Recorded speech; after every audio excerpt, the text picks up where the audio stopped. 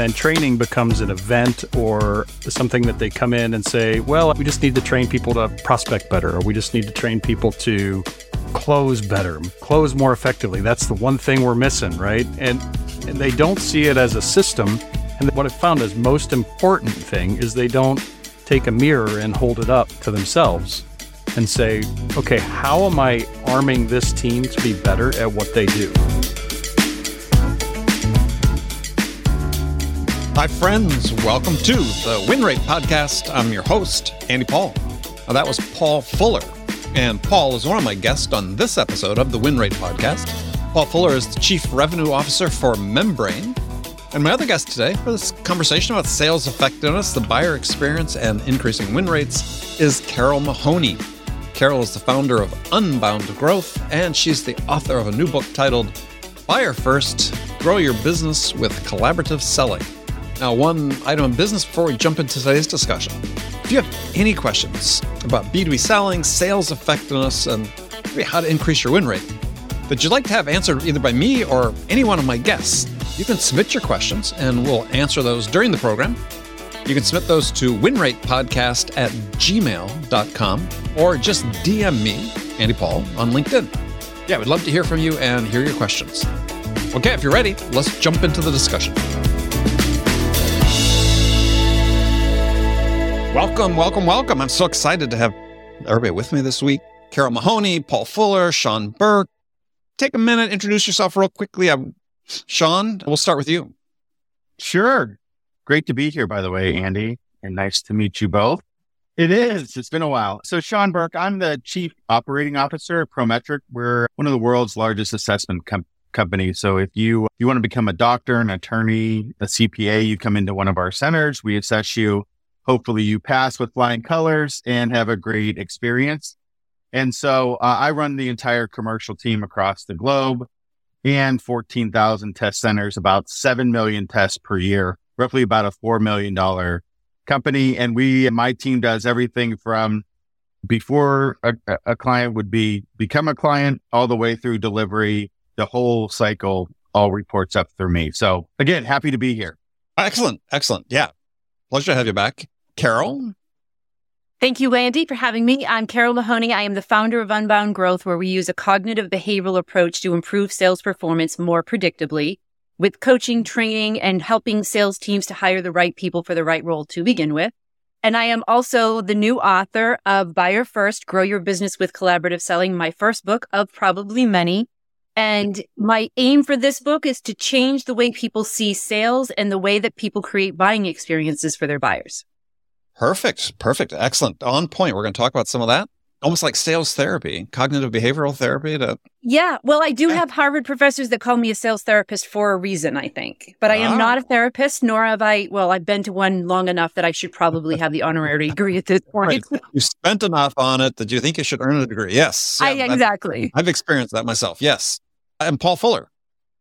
Hey, thanks for having me. I am Chief Revenue Officer of Membrane.com. We are a sales enablement CRM, essentially, that's really focused on one thing, a little bit different in the market, as elevating the sales profession. And we think we do that by helping give tools that build habits, be able to build in methodologies and processes directly into a CRM that actually work and help people sell. And so I get one of the best jobs in the world. We partner with about 130 sales consultants and sales professionals, major ones around the world. And I get to work with them every day to help them and their partners drive their methodologies and processes throughout CRMs and sales teams. So it's a lot of fun. Yeah. And your messaging, you sort of talk, my love language, which is how you sell, more important than what you sell.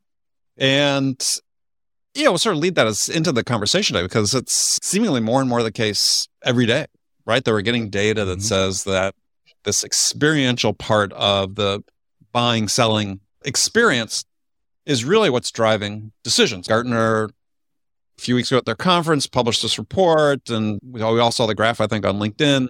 The 9 primary reasons that influence, are factors that influence a selection of a vendor.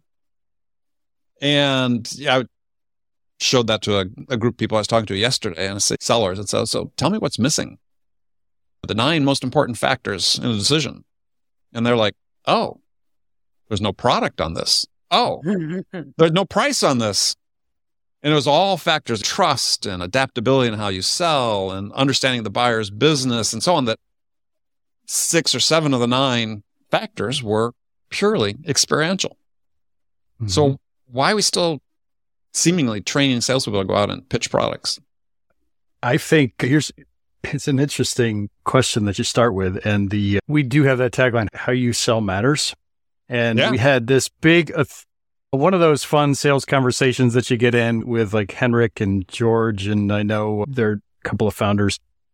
And we really focused on the words of that the other day, and it's how you sell matters. Like not how you sell. It's not necessarily the process. It's not necessarily the methodology, but it's how the person that you adopts that process methodology, makes it their own, and gives the experience to the buyer. Right. And is able to work with them. And while process is incredibly, I think it's one of the most important things in sales. I think methodology is one of the most important things in sales, but then having the people and the skills that can drive in and they can own it, take it, make it their own, and actually be themselves with a group is so absolutely critical. I was about to push back on what you said, Paul, but then you ended it in a way that made me want to push back on it less, because push back, please. Yes. Well, in sales, and this was, I think, the reason that so many people see sales as pushy, slimy, and sleazy, as Andy wrote in his book, as Daniel Pink wrote in his book, To Sell in Human, years ago, is because we see sales as something we do to other people. I'm going to sell you on this. I'm going to convince you of this, instead of looking at it as sales being something that we do with other people. If you look up the definition of sales, it is an exchange of value, an exchange, a collaboration, a back and forth between two people. So selling isn't, the reason that sales has got into the place that it is today is because we have focused so much on what the tactics are and the techniques are, and not digging into the root causes of why those tactics and techniques tend to fall short. We all know we should be actively listening. We all know we should be asking good questions. Why don't we do it in the moments that we need to do it with our buyers? And so digging into the beliefs and mindsets that we have about sales and that exchange, I think, is the key to transforming how we sell. So answer your own question. Before we get to Sean, answer your own question. Why don't we do those things? Because we have a preset beliefs and limiting beliefs on what it means to do those things. So, for example, I've done coaching at Harvard Business School. And when their students came to me for coaching and they got pushback at the number of questions that they didn't ask, their belief was, what they said to me was, if I ask too many questions, aren't they going to think that I don't know what I'm talking about? And so it's this belief system that we have towards an action that makes us do those actions in a way that are not receptive to the way buyers want to be communicated with, and building trust with them. We think of it as something we need to do to them. I need to convince you and manipulate you or do these things. And we don't think about the actual exchange and our mindsets towards those actions, which is exactly what will impact how we do them, if we even do them at all. So what you're saying is the aspiring masters of the universe that are coming out of Harvard Business School have been taught that not knowing the answer to something is being too vulnerable. In a sense, I looked at it more of that their need for approval, or their need to be seen in a certain way. I need to be seen as smart. I need to be seen as likable in order for people to buy from me, is what is actually getting in their way of being smart and likable, because they're trying to project an image of themselves onto someone else. Sean, what's your take? Yeah. So first of all, I think it's good for us to kind of clarify what space we're in, because sales to smaller organizations is a little bit different. Our average deal size is over $1 million. So we're selling enterprises, and many of the deals that I'm involved with are above $5 million. They're contracts, so they're long. And so these are year-long pursuits, sometimes multiple year pursuits. So when I think about sales and working with our team, I think about it being almost a service for the client, because right now we're finding that buyers are really having a hard time making a decision effectively within their business. And it's not uncommon for them to really struggle. And so for us, we do things uniquely with them that shows them that we try to sit in their side of the table. So for example, every single one of our prospective clients, we have to take their test. So I literally had one of my salespeople sit for the law exam. I'd never been an attorney before. obviously not very familiar with the law.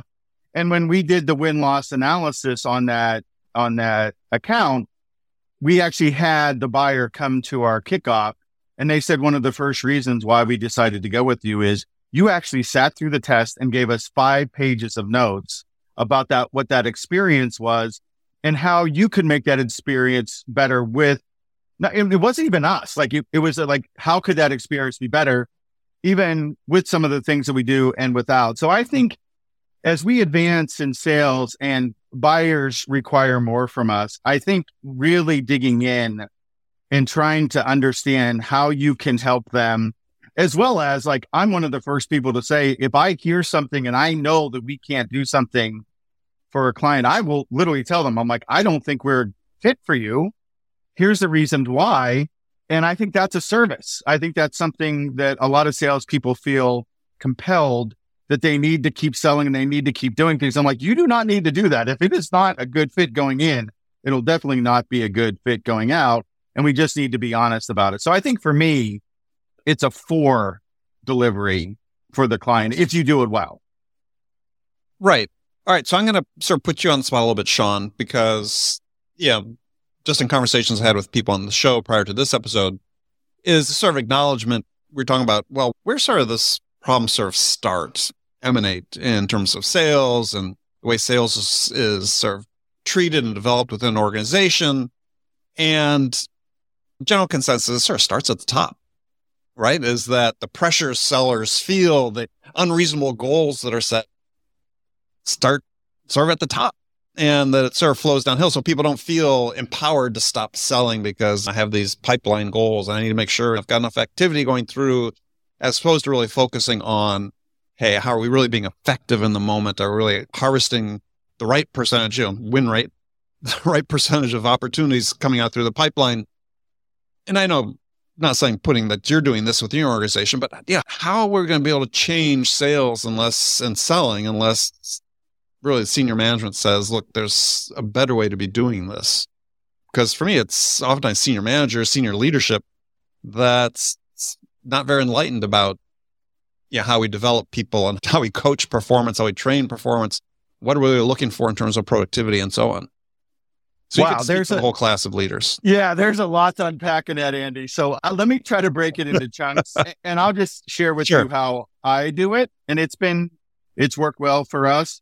So for me, it starts with understanding what's really possible within your organization. So we do a lot of math around our business. And so we know going into a year what our revenue is, what the likelihood of pipeline conversions and things like that is. And we have a discussion within our senior leadership team, even to the board, about what the likely scenarios could be.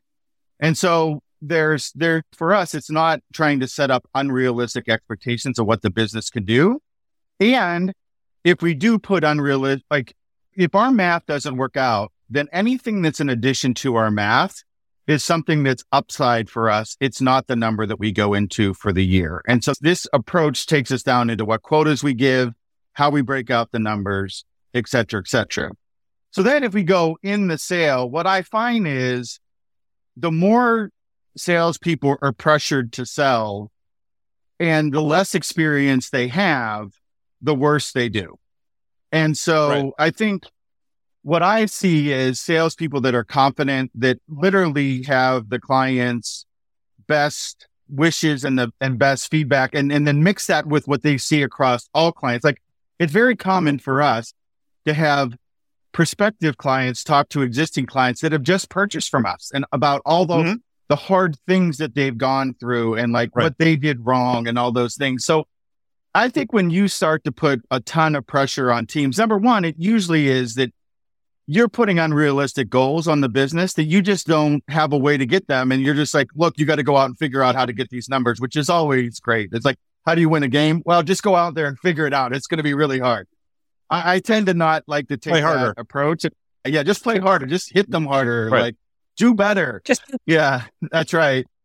And so I think for us, that's worked out really well. And I have a really good revenue ops and sales enablement team and sales ops team that really get involved in the deals and working. And what I find is my reps that do the best work for our clients and get the best results are the ones that really don't feel the pressure to close at a certain time or try to artificially maneuver a deal a certain way.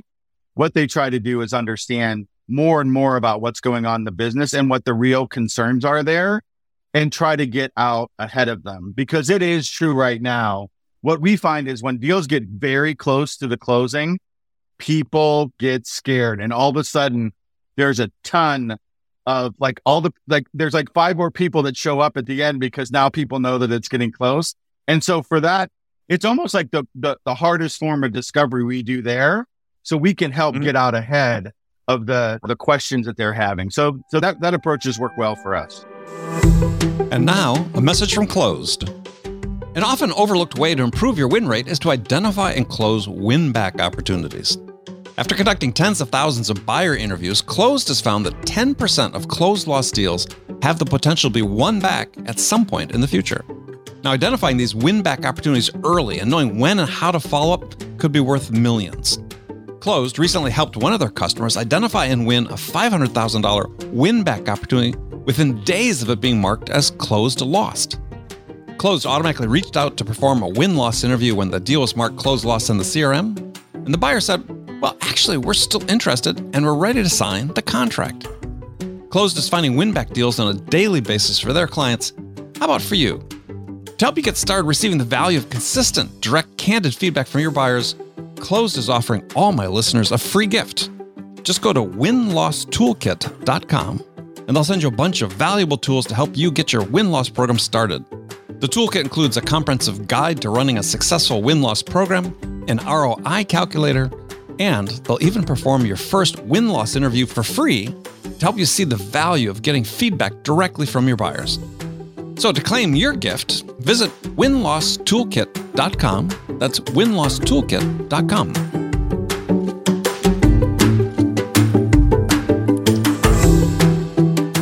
And now, a message from Allego. Are you struggling to make your sales team more efficient and improve time to productivity? With Allego's modern revenue enablement platform, marketing, sales, and enablement teams get on the same page for continuous improvement.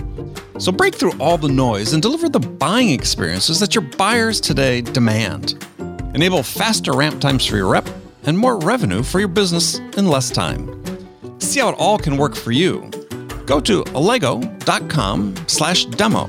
That is allego.com/demo. Paul, how about you? I think to go back to your question, right? And I love that answer when that high pressure, low experience equals poor performance, right? And so what I see a lot of times, I've dealt with a lot of founders in sales, and a lot of times exactly it. They'll have unrealistic expectations relative to where the business can go. And then at that time, they're only able to hire very inexperienced reps. And so when you start to put that stuff together, you find that it doesn't work. And then training becomes an event or something that they come in and say, well, we just need to train people to prospect better, or we just need to train people to close better, close more effectively. That's the one thing we're missing, right? And they don't see it as a system, and they don't do the most important, what I've found is most important thing is they don't take a mirror and hold it up to themselves and say, okay, how am I arming this team to be better at what they do? How do I make that my job continually? I just was meeting with a couple of partners the other day, and we were talking about an event we'd like to run. We were literally calling it Why Leaders Build Sales Teams That Are Ineffective. And the very first event in that, we're talking about how do we hold up a mirror and it's targeted at companies that are like between 5 and 50 million, right? So and a lot of times that founder owner has been the best salesperson in that organization, and they think that everybody else can do it like they did. So being able to hold up that mirror and say, no, this is a profession that takes a ton of training. It takes a ton of support.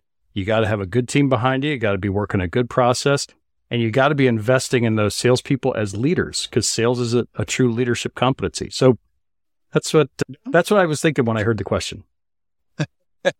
Well, I'll change a little bit for Carol and get back to Sean with this too. So what, in your mind, what is effective selling?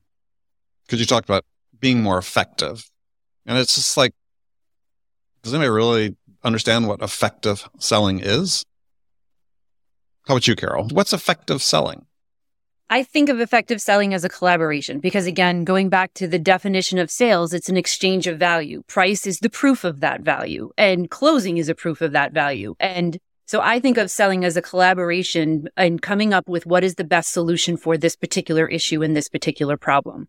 And on top of that, when we talk about leadership and why leadership creates some of the very problems that they need to solve for, we also need to think in terms of how they were brought up in sales and what they see selling at and whatever their mindsets and beliefs are.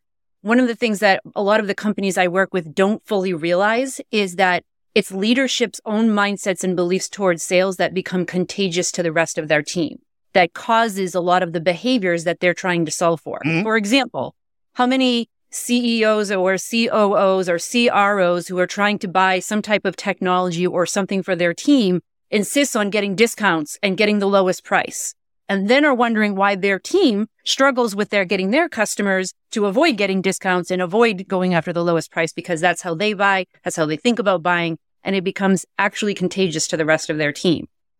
So that's one way that companies create the problems that they solve. But to Sean's point, I see this happen every day where you're getting the pressure from the board, from the investors, from the private equity company and the leadership to hit these particular numbers. I actually had someone who I was just talking with last week who they have a $3 million revenue growth goal that they want to accomplish with a team that didn't hit their numbers last year, but now they suddenly want that team to do twice as much with the same amount of resources and skills. This is how we create these problems, and this is how we create this perception of sales as being pushy, slimy, and sleazy, because now we're forcing these inexperienced salespeople and sometimes even somewhat experienced salespeople into situations where they have to violate their own ethics and their own morals to make something happen or they're going to lose their job. So we're creating these very out of desperation. Exactly. And desperation has the biggest stink to a buyer than anything else that I can think of. Talk about putting up a huge brick wall to being able to build trust and rapport and collaboration with someone. When you get someone who's desperate, who will say yes to whatever it is that you want, there's no way you're going to trust that person. So Sean, how do you measure sales effectiveness? Yeah, so this may be a bit contrarian. I probably take a very different view than most people on sales effectiveness. The way I look at, we'll call it sales effectiveness, is when we're sitting down with the client, they either have a problem or an opportunity that is causing us to work with them or even investigate this. So for me, being effective is either solving that problem or capitalizing on that opportunity. And it goes beyond the day that deal is closed. It's us delivering what we said we would do for them. And that doesn't, I don't care a thing about close ratios there or any of those numbers or this pressure or whatever. If you continually solve problems that are clearly defined, articulated, and capitalize on opportunities post-sale and through the life of the relationship, then you have an effective sales team and an effective company because you're delivering on what the commitment is that you have between the two organizations. So you must have some way to measure that, though.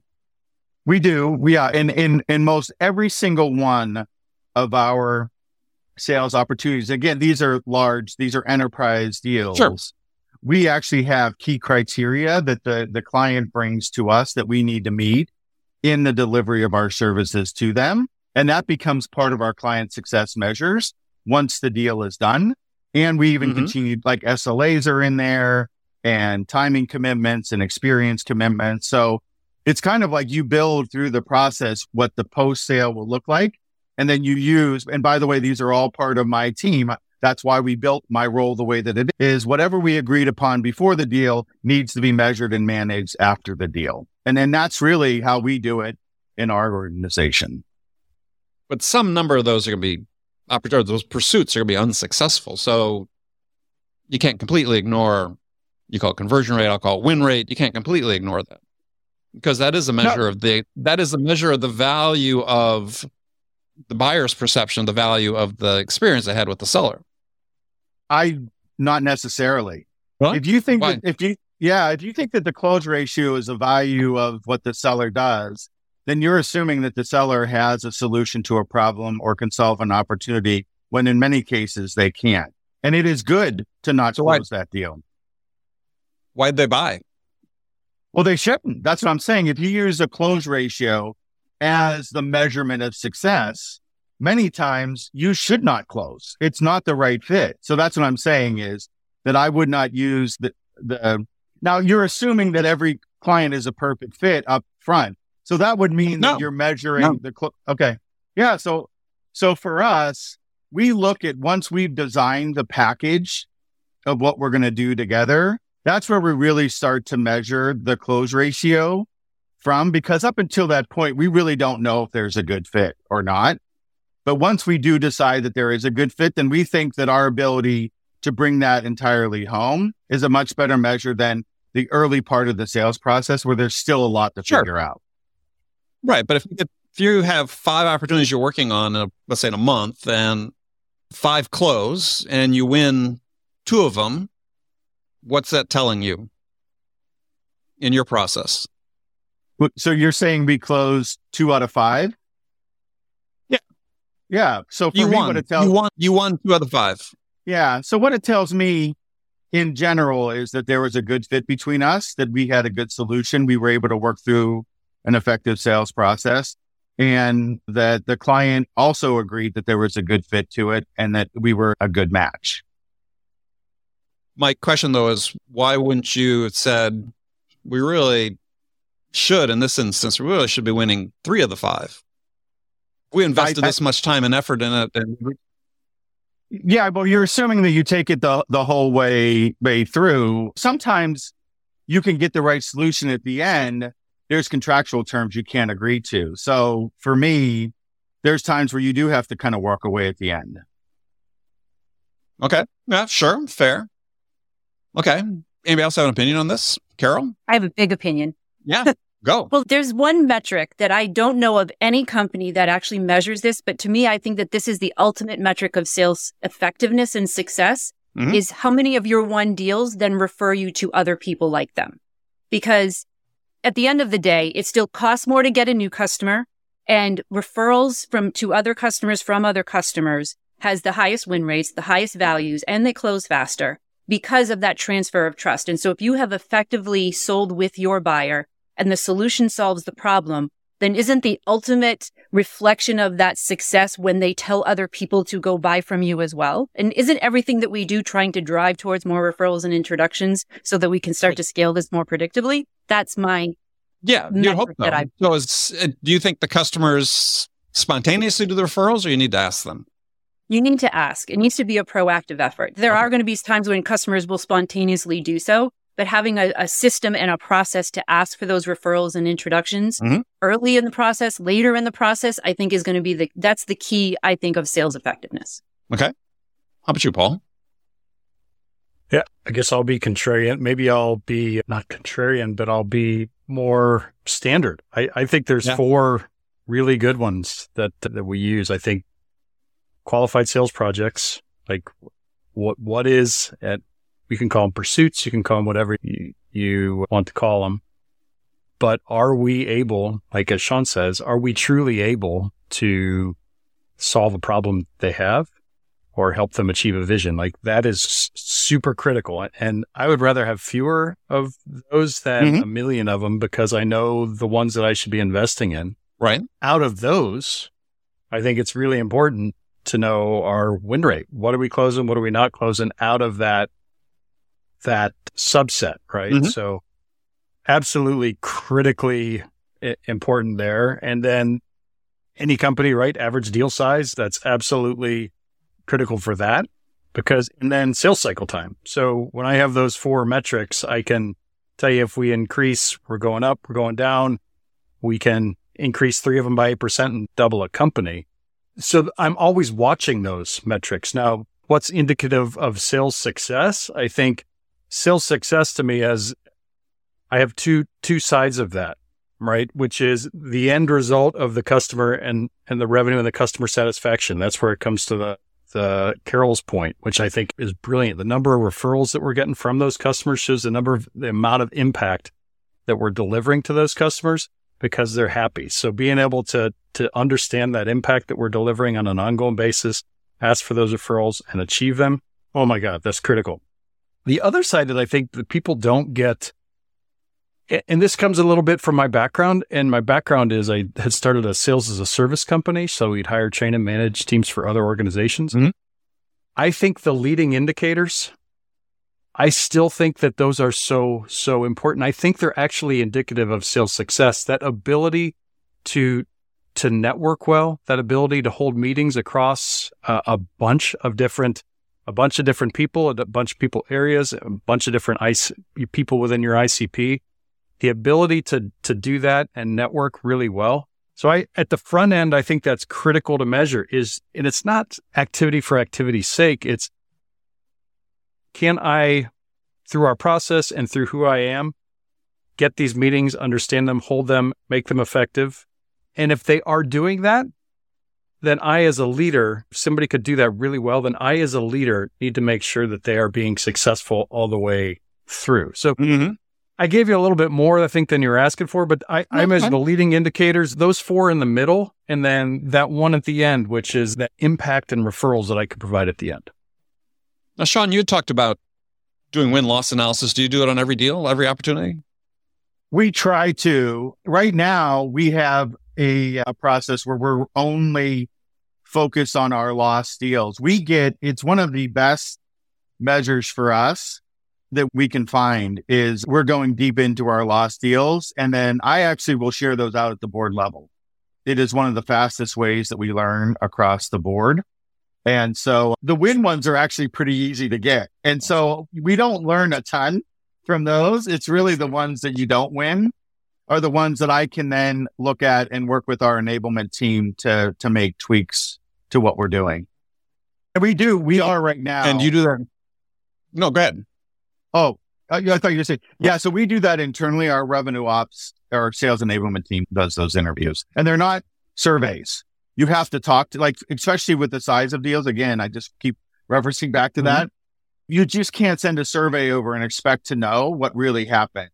And sometimes those calls can be almost an hour long because they start with, oh, we lost because of this. And we're like, did you really? And then they're like, you keep going into it and you find all these amazing facts out that you have no idea that happened. And they learn even, they hadn't even thought that was one of the markers for why they chose to. By the way, I'm actually going to be sharing 3 of our losses with my senior leadership team on Monday. So yes, we do them. And we almost use that as our sales enablement team is almost like an SDR team for our lost deals. They're trying to reach out to them as much as they can to try to get those meetings scheduled. And now, a word from Cognizant. Picture this, your revenue team armed with accurate B2B contact data that leaves missed opportunities and unreachable prospects in the past. Look no further than Cognizant, the B2B contact data provider that stands out with unwavering focus on data quality and coverage. Cognizant's US dataset alone offers 2 times more cell phone numbers than any other provider on the market. And it gets even better. 7 million human-verified cell phone numbers backed by a 98% accuracy rate deliver precision like you've never seen before. And if international business growth is on the horizon, Cognizant offers the most complete GDPR-compliant data in Europe, making your expansion dreams more attainable than ever. Customers like Drift have already experienced the power of Cognizant. In just 30 days, they proved ROI and now book 70% of their outbound meetings using Cognizant's cell phone data. But don't take our word for it. Get a free data sample and test the quality for yourself. Head over to cognizant.com/datasample to get your free data sample today. That's cognizant.com/datasample. There's a study that's done by Closed that one sponsor of the show that does win-loss analyses, and they found that sellers on lost deals, sellers put the right reason for losing into CRM only 15% of the time. Yeah. They surveyed buyers. For sure. They surveyed the buyers. And are you finding that in yours as well? Oh, 100%. By the way, that list is not just price, product, sales approach, or what. That list is massively long. And it's not one thing. Right. So, by the way, I really love what the team at Closed is doing. They actually do interviews. And so, that data is, I would find that data very faulty based off of what we actually hear in the interviews. I would not use that to make decisions on my sales team at all. Yeah. In terms of what the sellers put in the CRM. Yeah, for absolutely. Sure. Yeah, but no bias is happening there, right? Well, but it's sort of concerning, isn't it? That if your sellers, is it they just don't know, or they just don't want to say what the reason is? Or is it a combination of both? I will tell you this. I do think it's a combination of both, at least in our case. I think there's just easy ways to do it. By the way, I think salespeople, and Carol maybe would know about this better than me, but I think it's psychologically hard for salespeople to face the facts as to why they lose. And it's easier just to say price or product or something like that. I don't think they're waiting in line to say, I messed up that deal. And here's the 17 things that I did to lose that deal. And so the loss is almost a true serum for them to really do that diagnosis. And they can't do it themselves. They'll never ask those questions to get the insight to help them. Paul. And even if they did ask the questions, they wouldn't necessarily get honest answers because nobody wants to tell someone how bad they were at something. That's right. Yeah, no, absolute value in having a third party do it.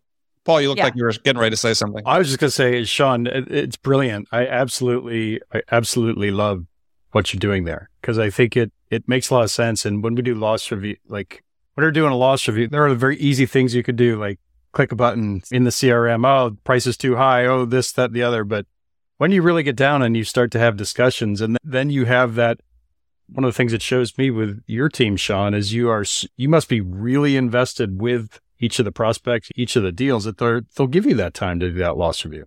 That's beautiful. That's brilliant. So I'm taking that from you, and I think we'll probably be implementing it in the next couple of months because that is fantastic. Sean Hoffman, when you're doing your win-loss analysis and your loss analysis, I guess in particular, are you, getting comebacks and regaining opportunities? I haven't seen that yet, but it is not uncommon. Like we closed a pretty significant size deal last year. It was our third attempt to get that opportunity. And it was, I think a lot of it was some of the respect that we have built with that client, now a client, I could say, on how we do what we do. And that it kept us at the table. It kept us at the table for them as their business changed. By the way, our business was really impacted by COVID.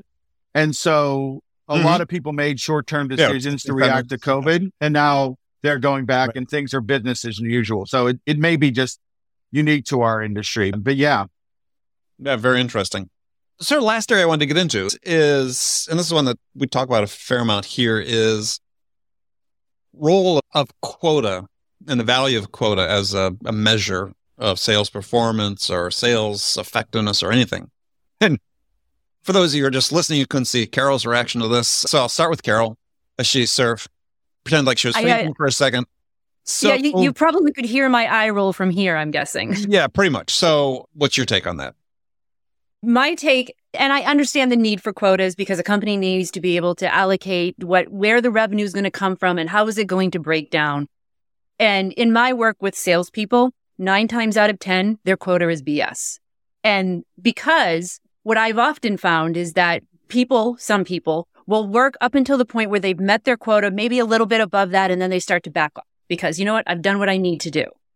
And a lot of times when I'm dealing with low performers or medium or mediocre performers, what I'm doing is I kind of ignore their quota. I know you have one. I know that you need to meet it, but that's not what our focus is going to be on.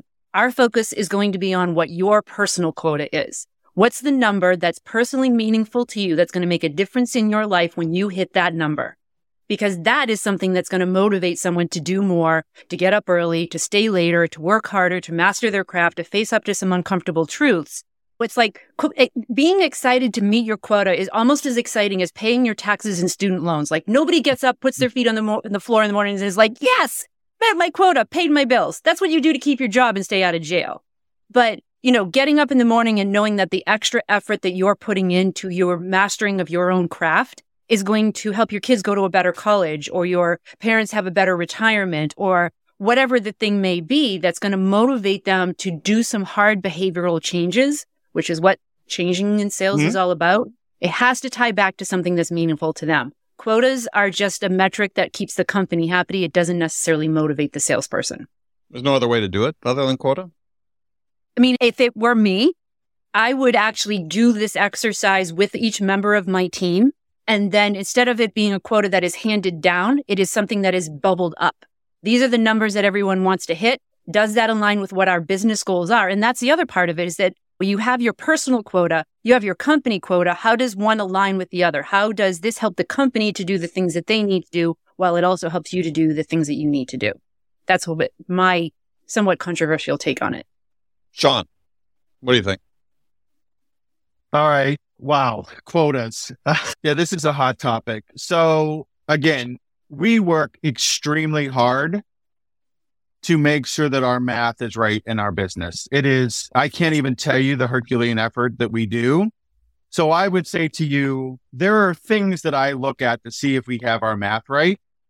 And some of those numbers tells me that we're on the right path. So for example, if our sales team, if 70% of them aren't meeting their quota, then something's wrong in the system. So for us, that's one goal that I really look at is, are we measuring the math correctly? Do we have historical performance? Do these numbers, like if a salesperson gets a quota and they're like, how did you do the math? If you can't explain it to them, then you probably shouldn't have assigned it to them. What I find that quota does for certain, most of the top performers that I have, is it's a benchmark for them to use where compensation really starts to kick in and where their personal goals, like Carol had mentioned, really start to kick in. Because almost every single one of my top performers has a W-2 goal at the end of the year, and they need to figure out the path to get to that W-2 goal. And that's where I spend my time with them, regardless if the quote is 2 million or 5 million, whatever it is. My goal is to help them get to their W-2 goal. And by the way, this year it was great. I actually had one of my top sellers ever send me a Christmas card with her earnings before and after she has met me. And every single year it has gone up.